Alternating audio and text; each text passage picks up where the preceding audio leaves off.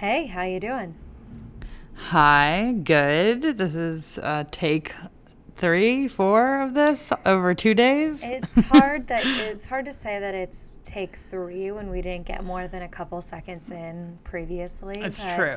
yeah. I have greeted you a few times this week, and this weekend, I think it was this weekend, I called you and said, "Hi, it's Megan." No, that was last So week, I think. When you said, "Hi, it's mm, Meg," and I was like, "Yeah, I know. I have caller ID and have for I don't know, like since 2008." time is passing strangely. Yeah. What's up? How are you? I'm good. How are you? It's Tuesday. We're recording on Tuesday. That's rare.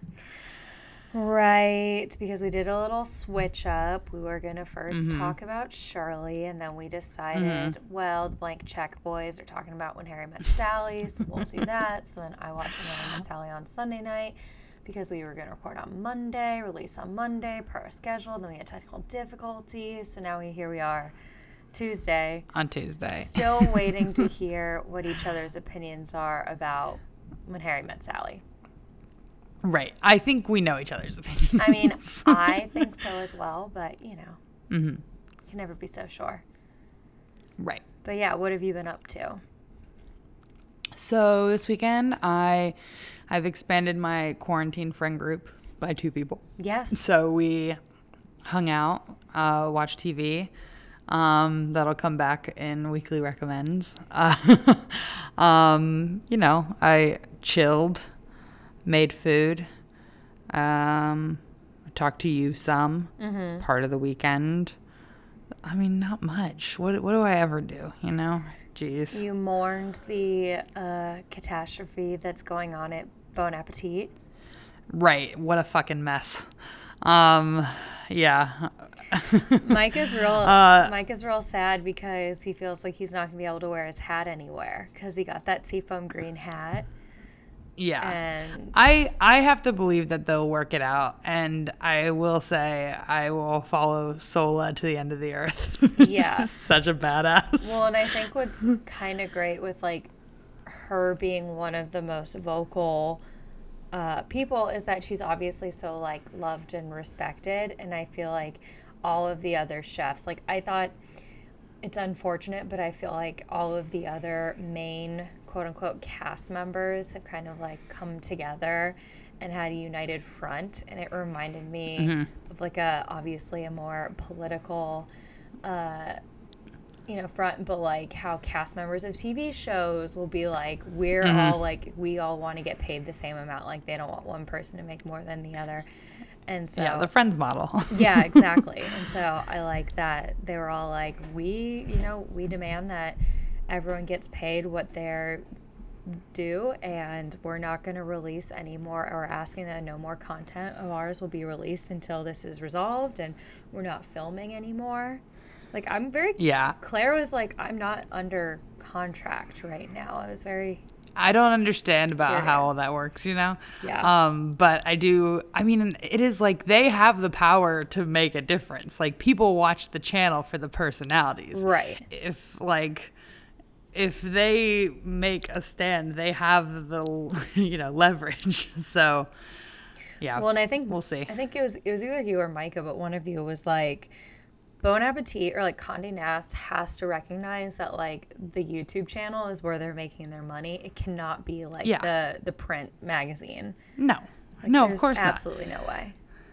No, especially nowadays. Like I feel like Bon Appetit, like specifically like Test Kitchen, is like the brand. Yeah. And if like they hold the Condé Nast hostage, then they have that power. Yeah. So yeah, we'll see. I mean, part of me wonders if it weren't for coronavirus, if like everyone would be like this, like politically charged. Like part of me thinks that people are just like so fucking sick of like having to sit inside because of like, in my opinion, really shitty decisions that were made by the leaders of our country as to how to deal with coronavirus, that people are like, we are not gonna like accept anything else, like any of the other shit that comes our way. And it's like, we're just being told you have to stay inside or you have to follow all these rules. And so, like, when doing that, I feel like people are maybe paying more attention to what's going on in the news. And it's less like, oh, XYZ happened today. That's terrible. Let's like make a stand for a day. And then, come tomorrow, there'll be like some other news story. Like, I am kind of curious. No, everyone's just fed up. Yeah. Because like it kind of, I feel like every time, and we don't need to go too deep in this like political talk, but I feel like every time there's a school shooting, it's just like, which one's going to be the one that breaks the straw that breaks the camel's back? Yeah. And so with like police brutality, it's like this shit happens literally all the time. Like, I'm happy that and hopeful that maybe this is going to make a difference. I mean, that's not, I was going to say, but we have to do something different. Right. And like, I feel like we are starting to see some changes, and I'm like, okay, well, like, I hope that this like follows through. But right now I feel like cancel culture is at an all-time high, and part of me is like pretty happy about that. Part of me I also just hope that it's not like because companies don't know how to handle like how politically charged up people are right now, that they're like, oh, let's just make a stand, let's like fire all these people, but not actually like make any changes within the organizations. I mean, who knows? This is coming from me, a white person of privilege too, so who even really knows? I'm obviously not the expert, but yeah, but I think, with the BA stuff, it wasn't just like, obviously one of the, there was a headline that was talking about Adam Rappaport having brown face, and it's like he resigned and was, probably forced to resign because of that. But there are larger issues, and it's not like now that he's out, the whole cast is like, okay, we're good to go. They're like, holding strong for the other demands as well. So yeah, it's just like companies like Bravo, where they just fired, well, I would say at least like, I wouldn't call Kristen Doute like a big star, but like Stassi Schroeder is like I know the name Stassi, I don't know the other name. Yeah, like so does that help? Kristen's kind of like nothing. I've been wondering for years why she's even on the show. Stassi is like, she's definitely like a popular name. She has a podcast. She like has books that are like, I think, New York Times bestseller. She went on like a book tour. She's been on podcast tours. Like, she has kind of built a name and a brand for herself. And for them to fire her, I was like, wow, this is like really big. But then I'm like, I don't know, is this also just like some sort of workaround, or like them to be like, look at us, we did one good thing, when in reality, if you look at the Bravo shows, they're like not that well, or they're not very diverse. I don't know. It's interesting. It's very interesting to see how people are getting called out for stuff they did. Yeah. Yeah. And but I can definitely see.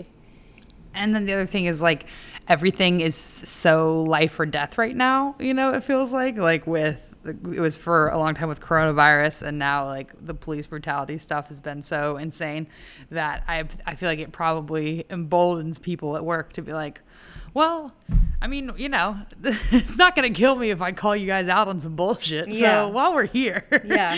Which is like good. Everyone should have a voice and be heard. Yeah. We both. Yeah. It's like, I saw the article that said like on a company-wide Zoom call, Sola was like, after Rappaport apologized, she was like, okay, like, I'm glad you apologized, but I still think you should step down. And I'm like, that is, I don't know. Where is her show? She's such a badass. I was like, God damn. Low-key want them to like I'd break be so out scared to do that. And I know, seriously. I like low-key want them to like break out and like, let's give Sola all the power. She's awesome, like, 100%. As is. And she's always just if she had her own YouTube channel, I would follow it. And that's why that's why they have them over a barrel. Like, if all the good people leave, they're fucked. Yeah. Remember when Sola had a little, what was it called? Animal Crossing? What's the game you played? She had like her little like avatar on Animal Crossing. Was so cute and looked so much like her. Yeah. I mean, she's like the best. I just watch a lot of Gourmet Makes. That's kind of like my main. But she's always just like in the background, and Claire's just always like, Sola, will you help me? And she just seems like an absolute rock star. So for her to come forward with like the things that she was sharing, it's just like, well, fuck. Like, and you can see how they've been hiding behind like, you know, like that's Claire's series, but like everyone when they talk about the test kitchen, it's like you know, it's because of the interactions with everyone. Yeah. You have to have them all there. So if Soul is appearing in Claire's video, she should be fucking paid for it, especially if she's the only one who can basically temper chocolate. Yeah, exactly. Every time. Right. Anytime Claire needs to temper chocolate, there she is. Yeah, I mean, I think that like those relationships is kind of what makes more like, otherwise it would just be like a YouTube playlist where it's like, oh, and here's this chef making this stuff and like with this theme. Right. That's what kind of pulls it all together and makes it a channel. Yeah. I mean, it's exciting when they all interact. Yeah, like one of the first things I ever heard about BA was that like Brad and Claire were like the Ross and Rachel. They were like basically meant to be. They were their lobsters. I mean, I remember like when they the Making Perfect pie episode, when they went to the pie competition, Micah got so excited. He was like, it's like they're on a date. Like, he was like geeking out because he was like, it is like they are dating. Like, it's so great. When they go on like a carnival ride together. This isn't important. But yeah, no, the point is like, you know, and then I just get so angry when you find out that it's like all for show, because everything seems like it's so casual and everyone's in such a good place and they're so happy to work there and it seems like the best job ever. And then you're getting paid $50,000 to have that job in New York. You're that competent with that much experience. It's like a very high profile job and you're just getting shit on, and you know, other people are making way more money. And you're like, that's fucking bullshit. Yeah, I mean, we've talked about like how much fun it must be to be in the test kitchen. Yeah, I've said it would be my dream job. It seems amazing. It seems great, but it's such a carefully crafted little thing. That, you know, with millions of viewers, that they're making a little bit more. I mean, I don't know how much like the Brads and the Claires are making. Yeah. They have to be making the most. Way more than that. I saw something, I won't remember now, but it's like Claire gets paid like per episode, and it's like, I feel like it was like $100K an episode. I'll have to look it up. I'll look it up. That seems insane. I wasn't fact checking. That's 100 meg. No. I mean, she's making over like $1 million a year if they're releasing an episode a month. I don't know. I saw something. I don't know. I didn't fact check it. Relax. Yeah, that's a bit hard for me to believe. I mean, I don't know. I also don't know how much chefs make, so not to mention popular ones on YouTube channels, but yeah, it's a different. I assume that's a different vibe. Yeah, I mean, I hope that everyone's demands get met.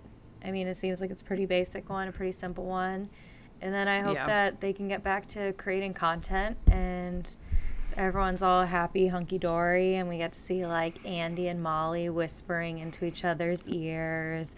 Oh, that video is so cute. It's really cute, you know? So maybe we can throw Claire, like, an easy Gourmet Makes. Yeah. You know? She'll be fine. Yeah. But, anywho, just, I guess we're on high alert to see what's coming next. It's almost kind of like with the Me Too movement, where it was like, first it was like Harvey, and then it was like literally any celebrity, and it was just like, oh my God, who's it going to be next? Like, who is going to be next? That's I do think like the thing that it's I mean, it's bad that this shit happens, but it's good for me to be reminded that, like, I don't know these people. You know, like you get in your head that you're like, oh yeah, like like when I said I would love to work in the test kitchen, you don't see the shitty part of it, you know? Like when I saw Baby Driver and I'm like, oh, Kevin Spacey's really great in this. And then you're like, yeah, but he's also, you know, a pedophile. And you're like, okay, cool. I can let that go.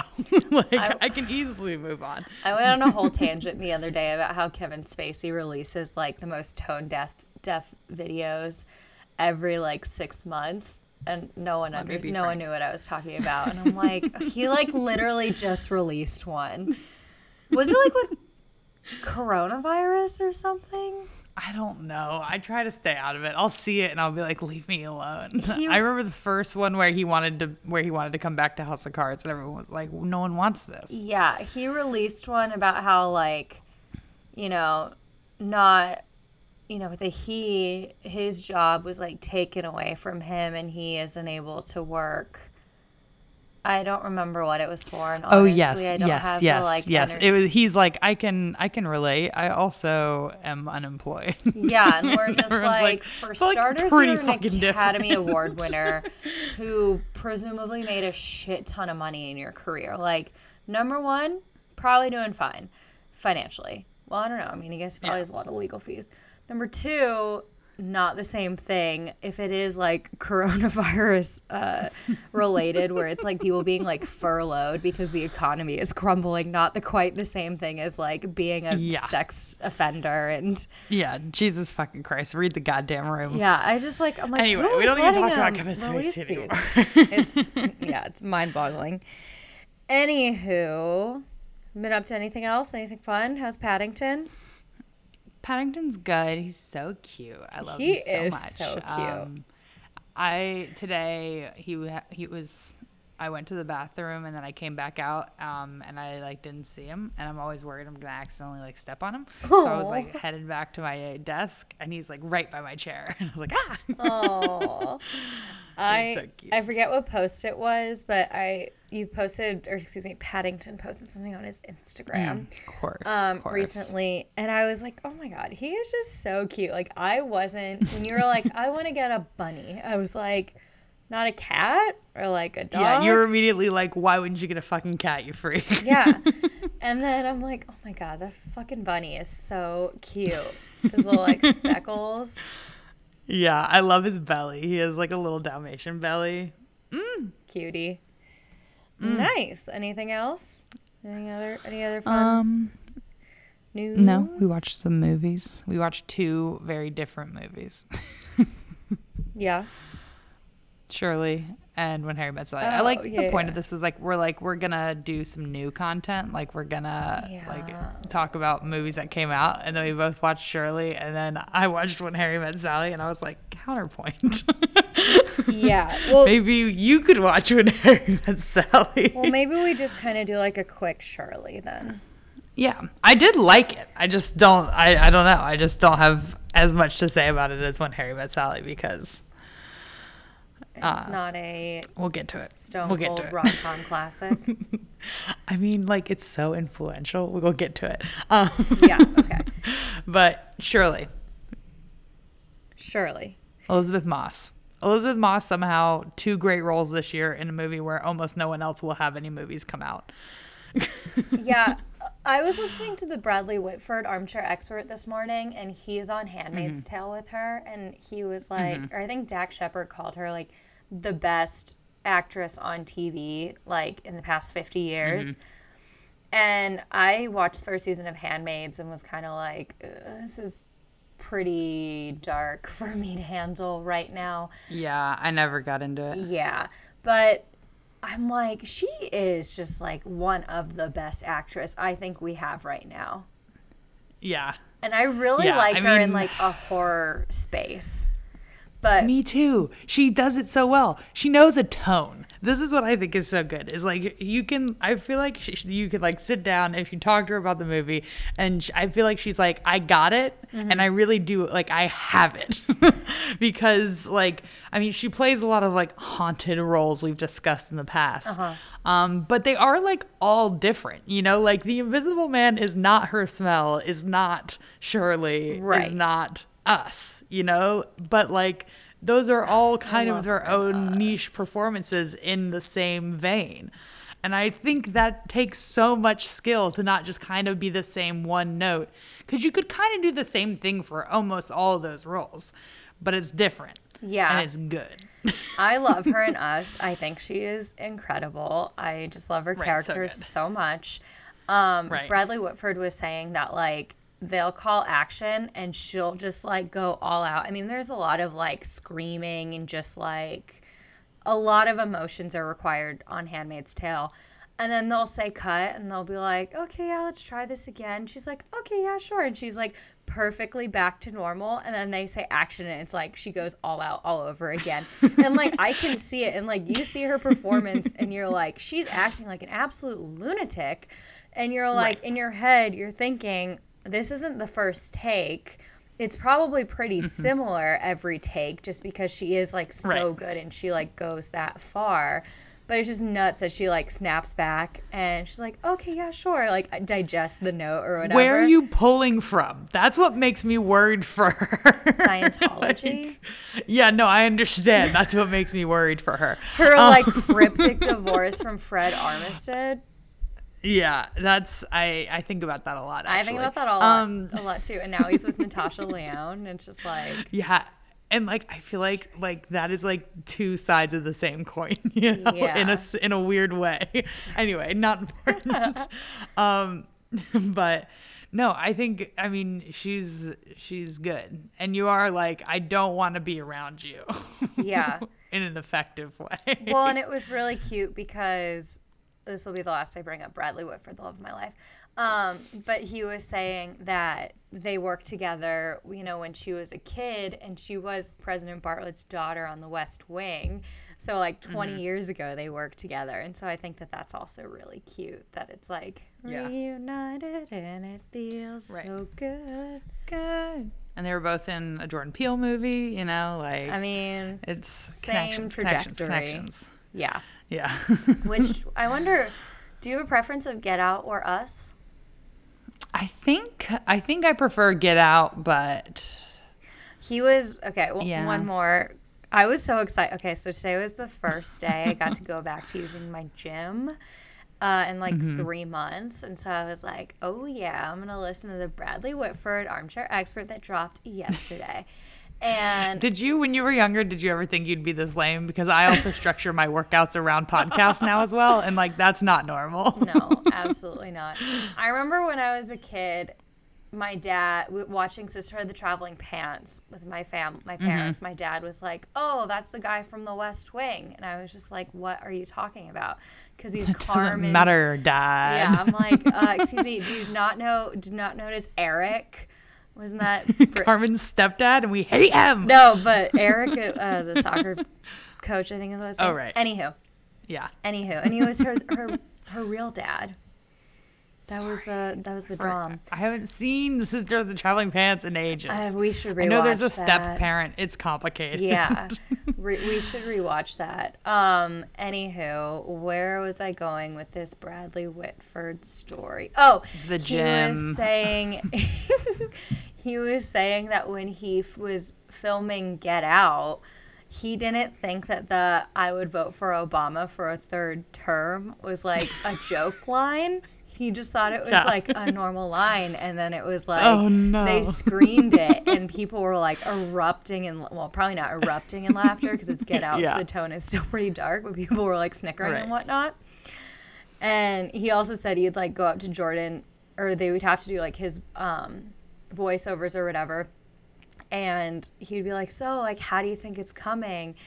And he was already a big fan of Key and Peele, but Jordan Peele, I guess, like, when he would go up there, he'd be like, I think it's, like, actually, like, pretty great.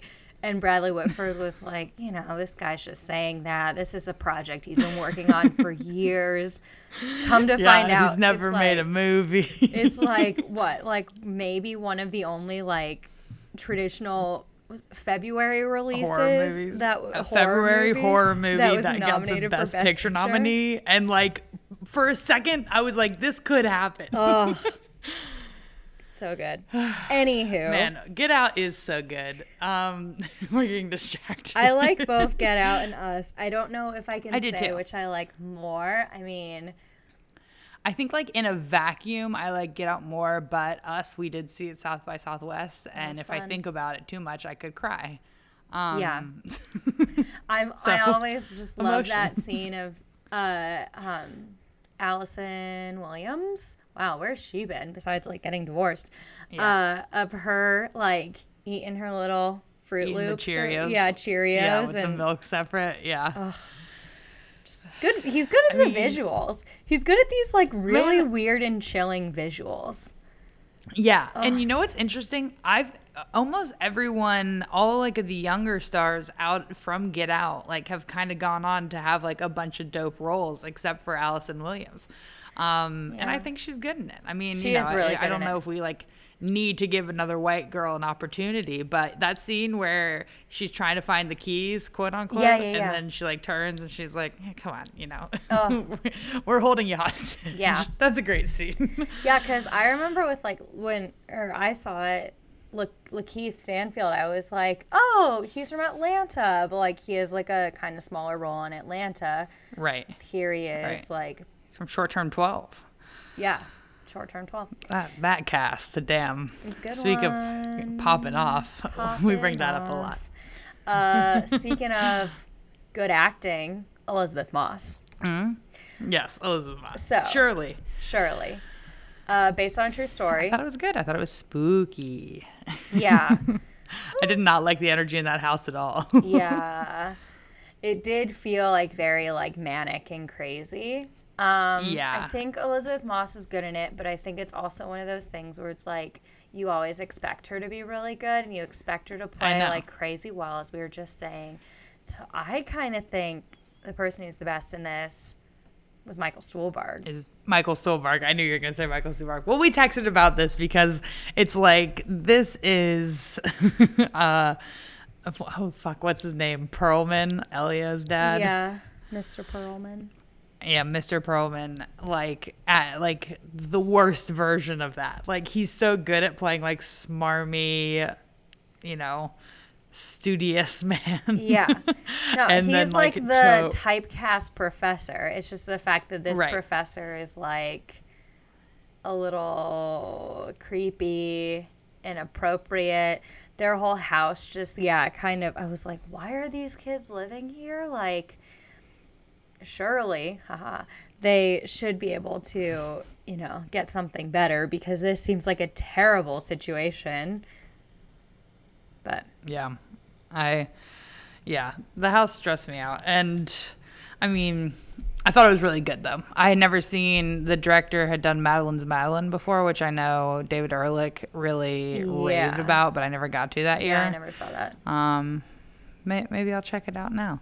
But and then also, I mean, it did kind of reinvigorate me of like, remember when like there were good new movies and they were good and they were coming out all the time? And even if I like never rewatched Shirley, I have this moment now where I saw a good movie and it was new and exciting and like a little screener just for me. Yeah. I mean, I think it would have been fun to see in theaters. It was like, had this like Desperate to go to a creepiness. theater. Seriously. Had this like creepiness to it, but it wasn't like, you're worried about someone like creeping up behind another. Right. Though Michael Stuhlbarg does creep up behind Logan Lerman's wife. I forget what her name is in the movie. Yeah. Which was a I little also forget. gross. But Yeah, the energy in that house, it's just bad. it's weird. Yeah. And it's like I was kind of trying to read up on Shirley Jackson after we watched, and I forget what her husband's name is, but obviously this was based on Stanley Hyman. Yes, and this was based on a true story. And yeah, it was just saying that like they were in an open marriage mostly because like he was fucking around with his students, and that was kind of like all that she could give. And it was like he like really defended her and loved her and respected her, and like mostly it seemed like a lot of just like respect for her work, but also like he wanted to get laid by his little 18-year-old students. Right. But even like, I mean, it makes you hate him because the whole movie he's talking about like her next book and how he thinks it's kind of trite and like she's above this topic. And then he reads it and he's like, wow, it's it's pretty fucking good. And so you're glad that he recognizes. But then at the end, he's like, I have some notes. And you're like, of course you do, you fucking dick. Like, and we as, the audience know that she's the famous one. No one knows his name, I read The Lottery in high school. I've never read anything by him. Oh, I never read The Lottery. That's satisfying. Oh, it's like a short story. She wrote The Haunting of Hill House, though. Right, but I haven't seen that show, nor have I read Nor have I, but I think, like, Stephen King has said that was, like, the best horror story either, like, ever written or in the 20th century. So. Yeah, I know people are real horny for that. Yeah. Speaking of horny, this movie had a lot of sex in it, too. It did. It was, like, the energy in the house was also very horny. Yeah. Like, it's just everyone fucking. But... yeah, surprisingly, I guess I'm, like, trying to think. We didn't, like, read a horror in high school, so I guess we wouldn't have read. Yeah. But The Lottery isn't really, like, true horror. It's kind of like a dystopian type thing. Gotcha. I would say, like, beyond, like, Frankenstein or something. You don't get too scary in an American high school. Spooky. Yeah. I mean, I found Of Mice and Men to be traumatizing, but that was more of a me thing. I never read that. Oh, so sad. But yeah, I mean, I thought it was good. I've always loved Logan Lerman, so it was nice to see him, even though he's not doing much except for cheating on his wife. So that's not great. Right. Percy Jackson's an adult. Yeah, he's an adult now, so that's fine. Good cast. I think it premiered at Sundance and got really reviews, so I can see why. Yes. Yeah, but, totally. Yeah, sure. Some real Sundance shit. It's on Hulu, right? Woo! Yeah. I think. We recommend it. Yeah. If you want to watch like a stressy, sexy. It feels very humid, even though I think the house is in Vermont. It's just like the vibes. Yeah, yeah. I mean, they're not air conditioned. It's like suffocating. Yeah, it does feel very suffocating. Because she also like has issues where she just like has too much anxiety to leave the house. So yeah, you do feel like she's cooped up. She probably doesn't bathe all that often. She ended up dying when she was like in her 40s, I think, from like a heart attack. But she had all sorts of problems. So issues. Yeah. Anyway, good movie. Yeah, it's interesting that it's based on a true story, though, because I think they have, like, 4 kids, and I don't know if, like, that would be a really lovely... If they just come later. Well, also, like, the kids might see this and be like, oh, what did they do with this movie about my parents in it, and it's this. Yeah. It doesn't feel like... It doesn't feel like a biopic, No. Like it feels, well, especially because it's like over the course of a year, basically. But it's very much just like you could see all these characters being fictional as well. Yeah. Well, and I tried to find the book that she was writing, like what it was called, that's to definitely like not read her the most famous synopsis. book. And I couldn't find it on the Wikipedia page. I mean, obviously there are other place to go to, so I don't know if maybe it was like something that was in like a collection of stories, who knows, but anyway, fun. Yeah, I think if we're comparing Elizabeth Moss movies from 2020, I think I like The Invisible Man more. But The Invisible Man's like a popcorn film. Yeah, for like sure. That's like a fun time, And also, we could go to the movie theater. Like, I think I had buffalo cauliflower when I watched it, and that just enhances my experience. I saw The Invisible Man right before quarantine, like a week or so before. I'll have to double check, but it was like... My last ones were The Invisible Man and Emma, and then my last 2 were definitely The Way Back and Call of the Wild, and I think Call of the Wild was the last movie I saw in forgot theaters. those movies came out. Yeah, I just remember I saw The Invisible Man. I was having like a day where I was feeling pretty sad. And so I was like, I needed a distraction. So I went to go see The Invisible Man. And like, as the lights were going down, I was like texting Micah to like make plans for us to go on like a little trip over the weekend because I was just like feeling kind of bummed. And yeah, then we went on a little trip, and pretty much right after that, the world shut down. You hate to hear it. But anywho, things that do not make me feel sad. When Harry Met Sally. When Harry Met Sally makes me feel nothing but joy. And just like, you know, like when you go to a museum and you're standing in front of a work of art and you're just like, majesty. It's so good. That's how I feel.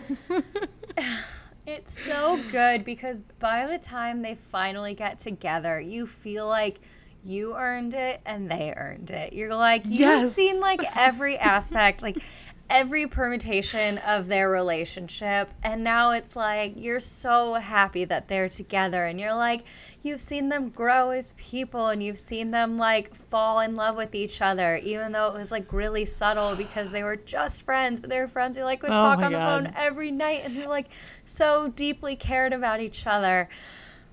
And that's what's so good about when they're friends, because there are these moments like where they are like just being friends, but you just see these little glimpses where sometimes you see one of them like falling in love with the other just a little bit, and you're like, oh, it's so good. The nuance in this movie is really good. Like this movie I think, and we've talked about it, both actors give so much charm to each character. Like, never in my life would I be like hot for Billy Crystal. And then like I like watch this movie and I'm like, Harry's like kind of obnoxious, but he's also like kind of great, and I would 100% but that's be like into him. At his sexiest is when he's like in Sharper Image and he's like playing with the karaoke machine singing Oklahoma, which is like on paper the nerdiest fucking shit. Like, and I would be mortified if that started happening, but he just starts doing it and he's like putting his arms up and like posing with his leg, and I'm like, oh my god, I love this man. This is so funny, it's so good, you guys are perfect together. And then she's such a bad singer, and it's so good. Well, and it's also good because it's like they very much present to you like these are the character's flaws. And it's like nothing like that terrible, but that's, I would say, how most people are. I mean, everyone has their flaws. But, and it's like, the one that I always get is when she is crying over Joe getting married, and he's like, did you want to marry Joe? And she's like, no, but why didn't he want to marry me? Honestly, like, though, that's girl, like, that would girl 100%. I mean, it's kind of happened to me in like a lesser capacity. Obviously, I've never been near marriage, but I mean, that's like kind of the natural reaction. I mean, we're all just a little bit like, and it's not rational, why not me? But it is natural. Well, and I think that's also like a really great question for him to ask, and it's like, oh my god, they just get each other so much. So I know.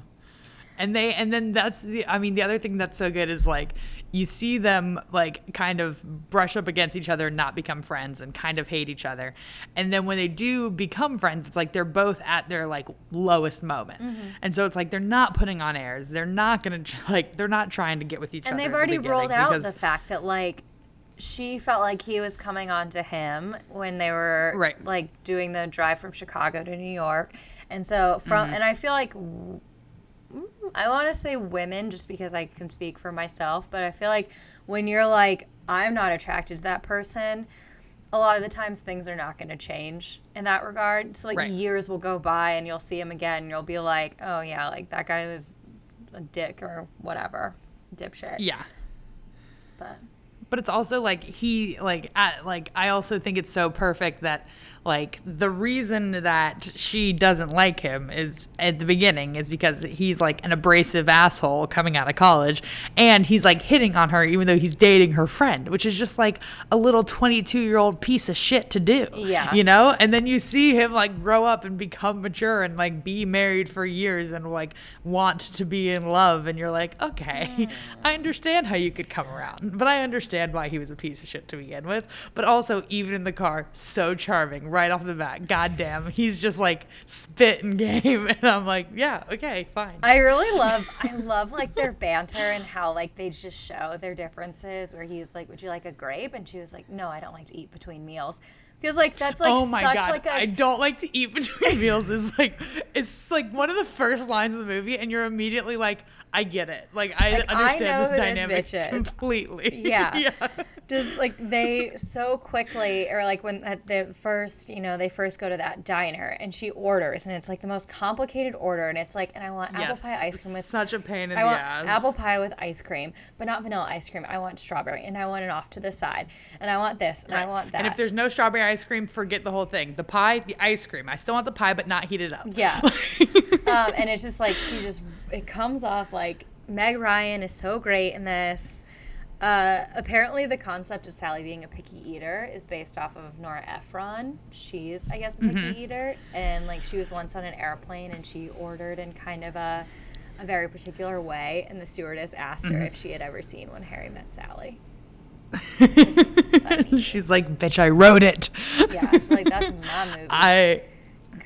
I think they talk about this a lot on Blank Check about how collaborative of a movie this was, and how Rob Reiner was like, if I'm gonna direct it, I want a female writer so that we really have this dynamic of like it really connecting with men and it really connecting with women, and they were all very like collaborative on set, and that I just love to hear that shit. Yeah, well, I think it was like Meg Ryan. She was the one who suggested to, like, they were just gonna like talk about like faking orgasms, and Meg Ryan was like, well, why don't I pretend to have one?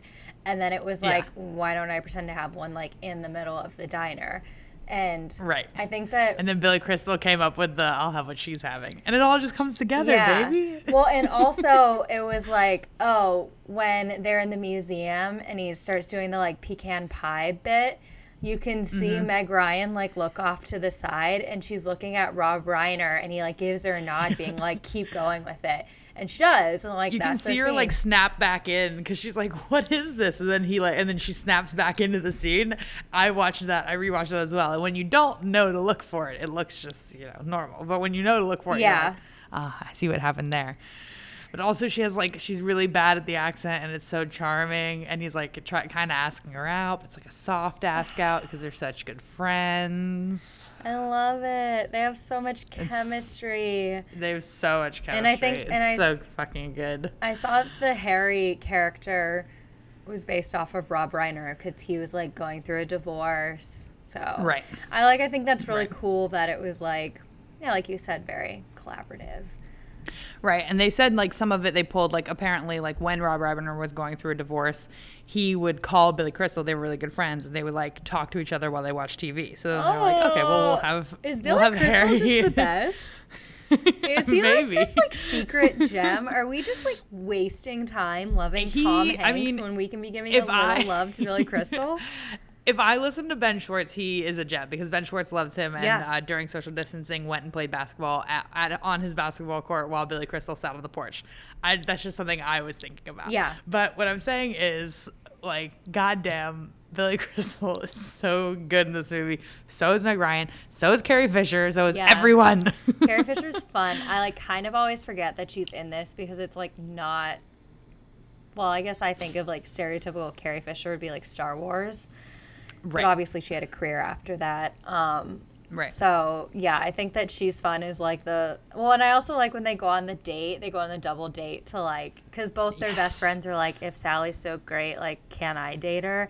And it's like, if Harry's so great, why can't I date him? And then they go on a date and it's just like, nothing's clicking. And still at that moment, you're like, oh, well, they're like just like good friends. Like it wasn't like Sally and Harry were like vibing and like, sparks were flying. I also just kind of love that this is a movie that's like not, I mean, obviously it has those scenes with like the older couples talking about their stories, so it is like a rom-com, but like it's not a movie that's like you have to find a partner to be happy. Like it doesn't feel like either one of them is like really looking for love. Right. They stumbled into it. And then the other thing is they don't compromise. Like, they both are in other relationships and other situations throughout different points in the movie, and it's just like, no, it's got to be these two. You were talking about the scene where they go on the double date, and I love that scene, and I'm just going to keep talking about Blank Check. It's the Bradley Whitford podcast for me of the week. But they were like, okay, so what's going to happen is, you guys are going to be all kind of walking down the street together, and then like the guys are going to pull ahead and the girls are going to hang back so that the girls can have their little huddle about how they want to switch guys, and the guys are going to have their huddle about how they want to switch girls. And so they're walking down the street and they're like, all right, so the girls are going to pull back. And instead, Carrie Fisher goes, I've been looking for some red suede pumps. Yeah. And like that is like the instigator of them to go window shop and have the little huddle. And I'm like, see, that is so genius, because that is what a girl would do. You wouldn't just fall back naturally. No. You'd have to come up with an excuse. And a good excuse is, oh, look, let's talk about shoes. They won't listen. Yeah, the guys don't want to hear about that. So they're just going to be over there and chit chat. And it's like, but don't do it today because like Sally's in a really rough place. Yeah. And then I'm going to get a cab. I'll share one. Yeah, and they just like run on in there. I saw IMDb trivia. I didn't make it all the way through because there are many trivia points and I've been very sleepy lately. But apparently Rob Reiner, Nora Ephron, and the director chose the beautiful locations to highlight the characters' lack of insight. So it's like they're blind to romance as the love is growing between them. So that's the logic for Harry's apartment being gorgeous. I mean, the windows overlooked Empire State Building. So it could either be like the most gorgeous romantic place in the world, or in much of his case, it's a very lonely place. So I also think like that's kind of fun too, because you're watching and you're kind of like walking through Central Park in the fall with like your good friend who you can tell like all your secrets to, and you have this great chemistry with. And you're talking about like sex dreams. Oh my God. I love when she's like, my sex dream is that someone rips off my clothes, and he's like, a faceless man. And she's like, that's it. She's like, yeah. And he's like, it doesn't ever change. And she's like, that's the one you've been having, since you were a teenager. And she was like, yeah. That doesn't change. Well, sometimes I'm wearing different clothes. It's like, it's so funny because it's like these characters are so themselves. Yes. I also love, one of my favorite bits is when he's leaving all the messages at the end. And like, he's like, all right, so the options are: 1, you don't want to talk to me, so you're not picking up the phone. 2, you want to talk to me, but you're not here. 3, you desperately want to talk to me, but you're stuck under something heavy. And it's like, that's such a dumb, silly little joke, and it doesn't feel overly written. It does just feel like something he would say. Yeah. And I'm like, I adore you guys. I love them. I love all the backstory that we get. I love watching their relationship grow. To your point of what you were saying earlier, when I was watching this movie, I texted Micah just to see if he had seen this before, and fortunately he hasn't. And I was like thinking in my head, I was like, is it just me with like my rose-colored glasses, or like is this a movie that I think that like men would enjoy? I think it's a movie men would enjoy. Like, I think it's a movie men would enjoy. And I also like feel like they might like kind of giggle at like how Sally is too. Like, I love when Harry's like. I also think. Oh, sorry, go ahead. I love when Harry's like, on the side is a really big thing for you. When he's like just like kind of explaining to her like how she is. He's just so great. Harry is so. I mean, he's like kind of. Well, no, he has BDE. For starters. Yeah. No, huge BDE. That's like, he's kind of like a Bradley Whitford for me. Had they like remade this in the 90s, like Bradley Whitford would have been this character. I think like Tom Hanks said no to it. Tom's too nice. And he doesn't have the edge. Michael Keaton was in the running. And I'm like, Michael Keaton could have made this work for sure. Michael Keaton could have definitely made this work. He has a very similar energy to, what is this, 87 or 89 Billy Crystal? Yeah. This is only a step or two away from Beetlejuice.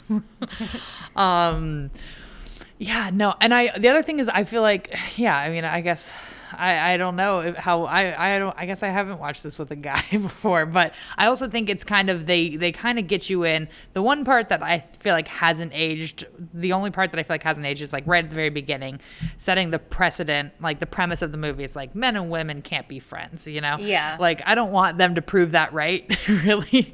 But I do think like it starts off like pretty cynical and like, you know, I feel like that could loop a guy in, and then by the end they could come around. Yeah, it starts really cynical, and then it like very subtly, I mean, maybe that's just because, I mean, I'm maybe more like a romantic than you, but like I don't feel like it's like super quick that like a flip is switched and it's like, oh yes, they need to be together.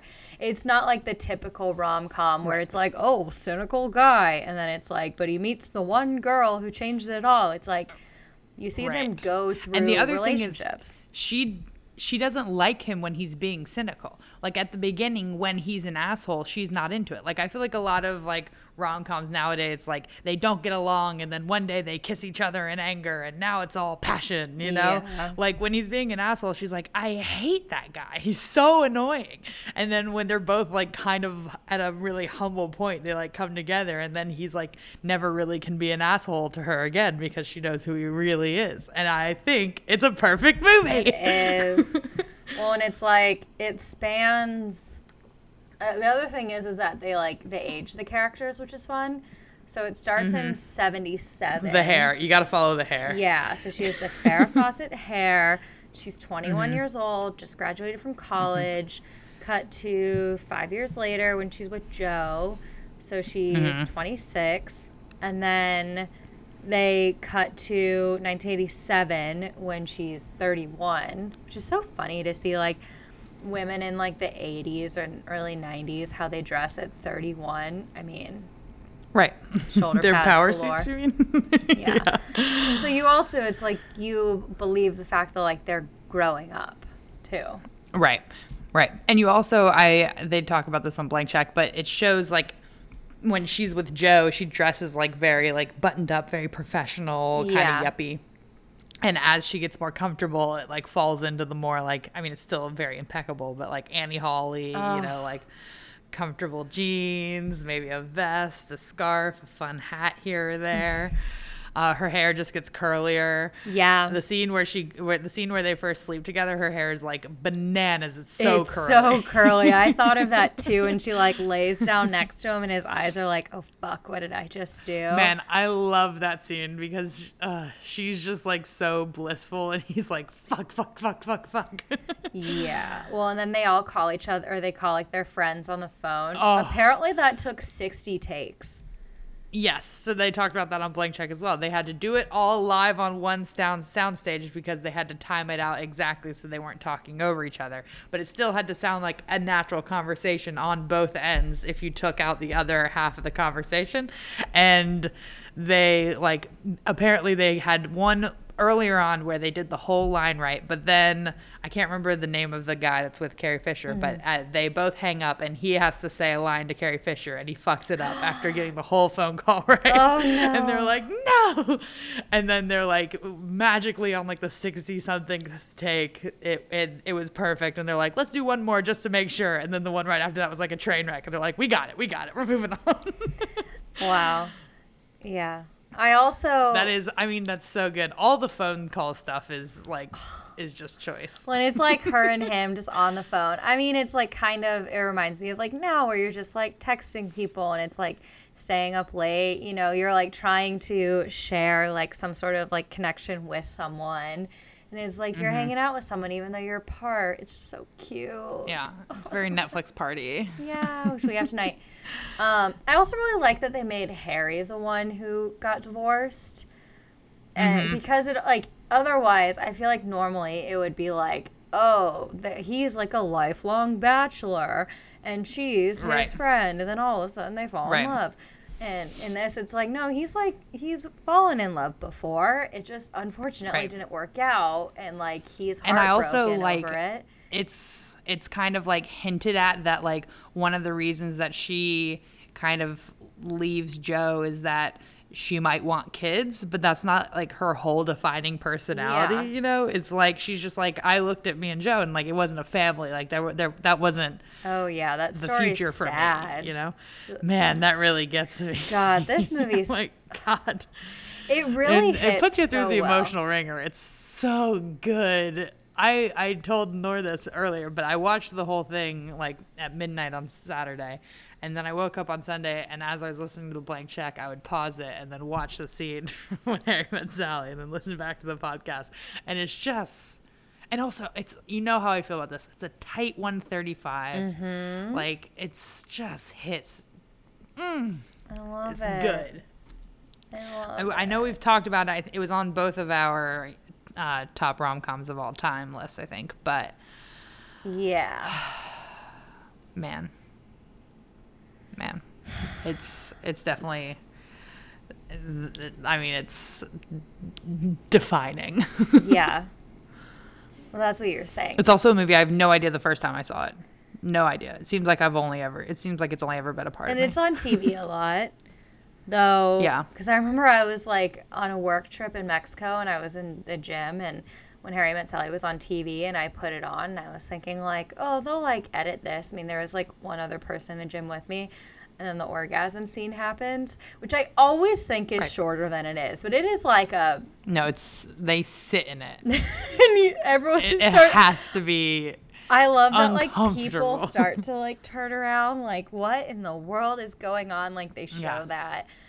And then Meg Ryan just like takes a bite out of her sandwich and was just like, Oh my gosh. It's so good. good. She just like takes him down so many pegs immediately. Oh, it's genius. This movie's so good. yeah. I just, And he thinks so highly of himself. He deserves to be brought down. man. Did Blank Check I talk know. about like any of the movies that draw influence from this, or? I mean, they said like for a while, like I feel like the big one kind of after this that they were like, there's really this one, and then like kind of the opposite almost of this is like the Sleepless in Seattle, which is like almost not even that funny at all. And, Yeah, I they're didn't not like together the whole Sleepless time. in Seattle all that much. I watched it when I But, was I mean- in Seattle. Oh. Yeah, The Sleepless in Seattle isn't my favorite. They're not together the whole time. You don't get to play off the chemistry. Yeah. I mean, they talked about how this like kind of very clearly comes from like, you know, like His Girl Friday type, you know, Yeah. really like back and forth banter between a man and a woman, real quick talk. I mean, it's like set it up. I mean, it's like everything good. This Yeah, is the, like like, a winning combo. The voiceover aspect, or just like having them be on the phone or all that, it reminded me a lot of You've Got Yeah. Mail, yeah, which yeah. obviously comes yeah. later. Right. And then I mean, there are, I feel like, you know, a little bit niche differences because You Got Mail is like they are enemies and then they're like secret friends and they're hooking up, you know? But this is just like, I mean, this is like a life. This movie is a life. So movie- good. It was so great. And they also another thing that they talk about a lot is that like this and Annie Hall were like at the same time very compared, and this was kind of considered like mainstream Annie Hall, and they're like looking back, this is so much better than Annie Hall. Like Annie Hall was so up its own ass, and this is so universal. I like Annie Hall. I like Annie Hall too, but it is up its own ass. Yeah. You know what I think we need to help either coronavirus or Black Lives Matter? We should have a petition for a reunion of When Harry Met Sally and have like Meg and Billy reenact like at least one scene. This, well, you think it would disappoint us? You reminded me, no, Jack Quaid, like recently on a, like in an interview was saying he had never seen When Harry Met Sally because he's like, you like growing up, you don't want to see the movie where your mom famously fakes an orgasm. Yeah. And he was like, I saw it like last year and I called my mom and I was like, this is amazing. Why didn't you ever tell me how good you were? Oh. She's really good. Yeah, Which one do you she think is. is better? Can you pick? Billy Crystal and Meg Ryan? No, I can't choose. Like you have to have them both. It's perfect. Oh, I want to watch it again. Yeah, I know. That was me. That was me, and I did, basically. I hope maybe one day we'll be able to go back to movie theaters and they'll play this in a movie theater. Man, if I ever like had to program a weekend, this would be on it. This is, I mean, mwah, cinema. It's good. It's like everything you love about a rom-com. It's everything you could ever want. I'm not being dramatic. It's everything you could ever want. Yeah. Oh, wow. Makes me so happy. I'm happy that we watched it. Me too. Really brought me joy this week. Same. Well, nice. Anything else? What do you recommend? So I in previous weeks had recommended Avatar: The Last Airbender, and over the weekend we started the follow-up like series. What's it called? It's like The Adventures of Korra. The Legend of Korra. I can't believe I forgot that. I watched 2 seasons in 2 days. The Legend of Korra. And season 2's okay, but season 1 really slaps. So if you like Avatar: The Last Airbender and you're like, damn, I need to continue, The Legend of Korra. Nice. Really good. Yeah. Cool. CBS All Access. You can get a free trial for a week. Fuck that. No. I hate stuff when it's on CBS. CBS All Access is stupid. I know. Heard it here first. It's originally from like Nickelodeon, and then you have to get it through CBS All Access. And we were like, oh, so I like made a little deal with 3 people. I don't know if they own Nick or they just bought the show, but that's the sitch. But we were like, oh, if it takes longer than 1 week, we'll get another trial, and then we'll get another trial because there's 3 of us. And I think there's almost no situation in which we don't finish it by Saturday. Nice. We've been watching Fargo, the TV show. By that, I mean we've watched like 3 episodes. And also we started The Newsroom. I've seen it. Okay. Obviously. You watched, the last time we talked, you had watched 1 episode of Fargo, the TV show. So I'm seeing you've made a ton of progress. Yeah. You know that I never enable you to rewatch The Newsroom. You've had plenty of Newsroom content in your life, and that can be enough. Did you? I mean, like, I didn't realize that Greg Mottola, I think is his last name, he was like one of the creators of The Newsroom. Yeah. And director. And directed Superbad. Like, how funny. Yeah. I know. What a funny filmography. But, like, I feel like it's one of those things where it's like maybe you're just one of those guys who works with good writers. Maybe. Blessed. Touched by an angel. Touched by an angel. I'm going to recommend the Bradley Whitford episode of Armchair Expert. Okay. Oh, God, I love him so much. I'm like, do I need to rewatch The West Wing? Because Josh Lyman fucks. Can I just say, like, I really don't think that this quarantine has been good for your instinct to rewatch Sorkin content. And we've had Social Network on the docket forever. And, like, if that is going to put you into some sort of tailspin, we can keep pushing it. Well, what do we have coming out? I think we're planning on doing King of Staten Island. That comes out this weekend. I'm actually interested in that. It's another one we would have seen at South by. Fest, yeah. I've seen kind of but mixed now we can reviews. see it 2 months later. So I've also seen mixed reviews, but I'm interested. We'll see. Basically, like the one that seems like something I will try to focus on the most is that don't go in expecting like a Judd Apatow knocked up kind of movie. I feel like the trailer set us up for, you know, this being more of like an indie drama. Yeah. A dramedy. I mean, anything I think centered around the fact that someone lost a parent to 9/11 is inherently maybe right. That's how the trailer opens. Yeah.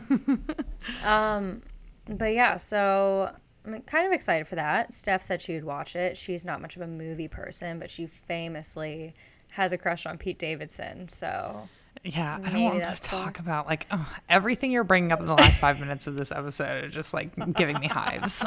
I didn't say that I have a crush on Pete Davidson. I'm just saying the people of the apartment that you reside have some questionable taste. Do you think it's like the Shirley house over here? Like we're all just going yeah, all crazy? You guys are playing off each other too much. Steph, if she is confessing to you that she's into Pete Davidson, she feels too comfortable in that house. She told me that forever ago, and I was just like, really?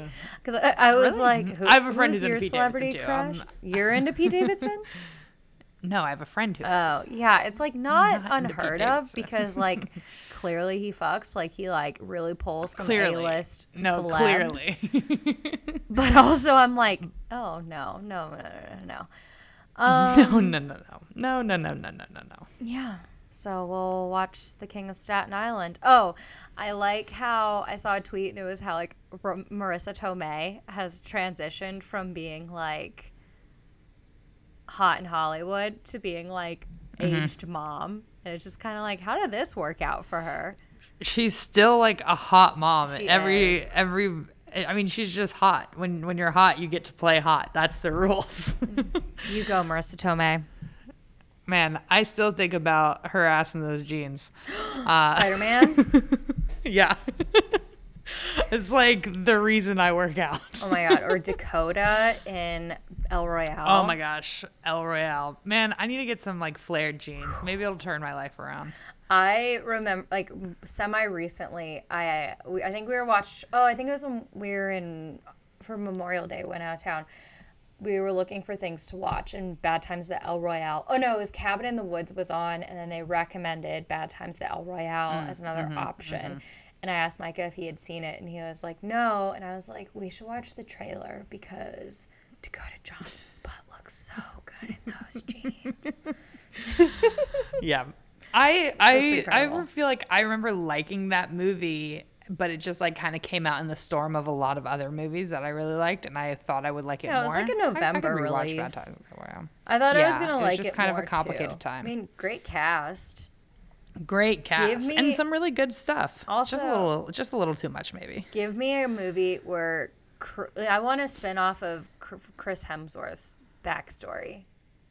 Yeah, I also like, hippie cult I leader. mentioned this a lot at the time, and I'll mention it again. Why wouldn't you put Cynthia Erivo's a cappella singing on the soundtrack? Thank you very much. Yeah, I remember that was like the first time that I was like being introduced to her, and I was like, oh my God, she's like such a talented singer, and she'd like already won a Tony. And Yeah. just like, oh yeah, no, the world recognizes that. But that's Right. okay. Let's give her a nom for Harriet. Oh my gosh. You know, I think she's great, but come on, Harriet. Come on. Come on. Anyway, we'll be lucky if we have Oscars at all last year, so we'll all be remembering fondly. Yeah.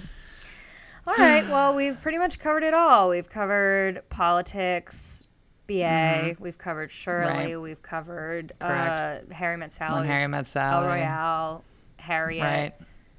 Correct. You know, we've just like been around the world and back. It's So I like- guess we just A logical thread. very logical thread. 7 Degrees of Kevin Bacon over here. I guess we just call it then. I mean, I feel like it's time to call it. All right. Why fight it? Till next time. Bye. Bye. To follow us on social media, follow us at @on_the_download on Twitter and at @on_the_download podcast on Instagram. You can also find us individually at meganspell.com and laurenoriega.com.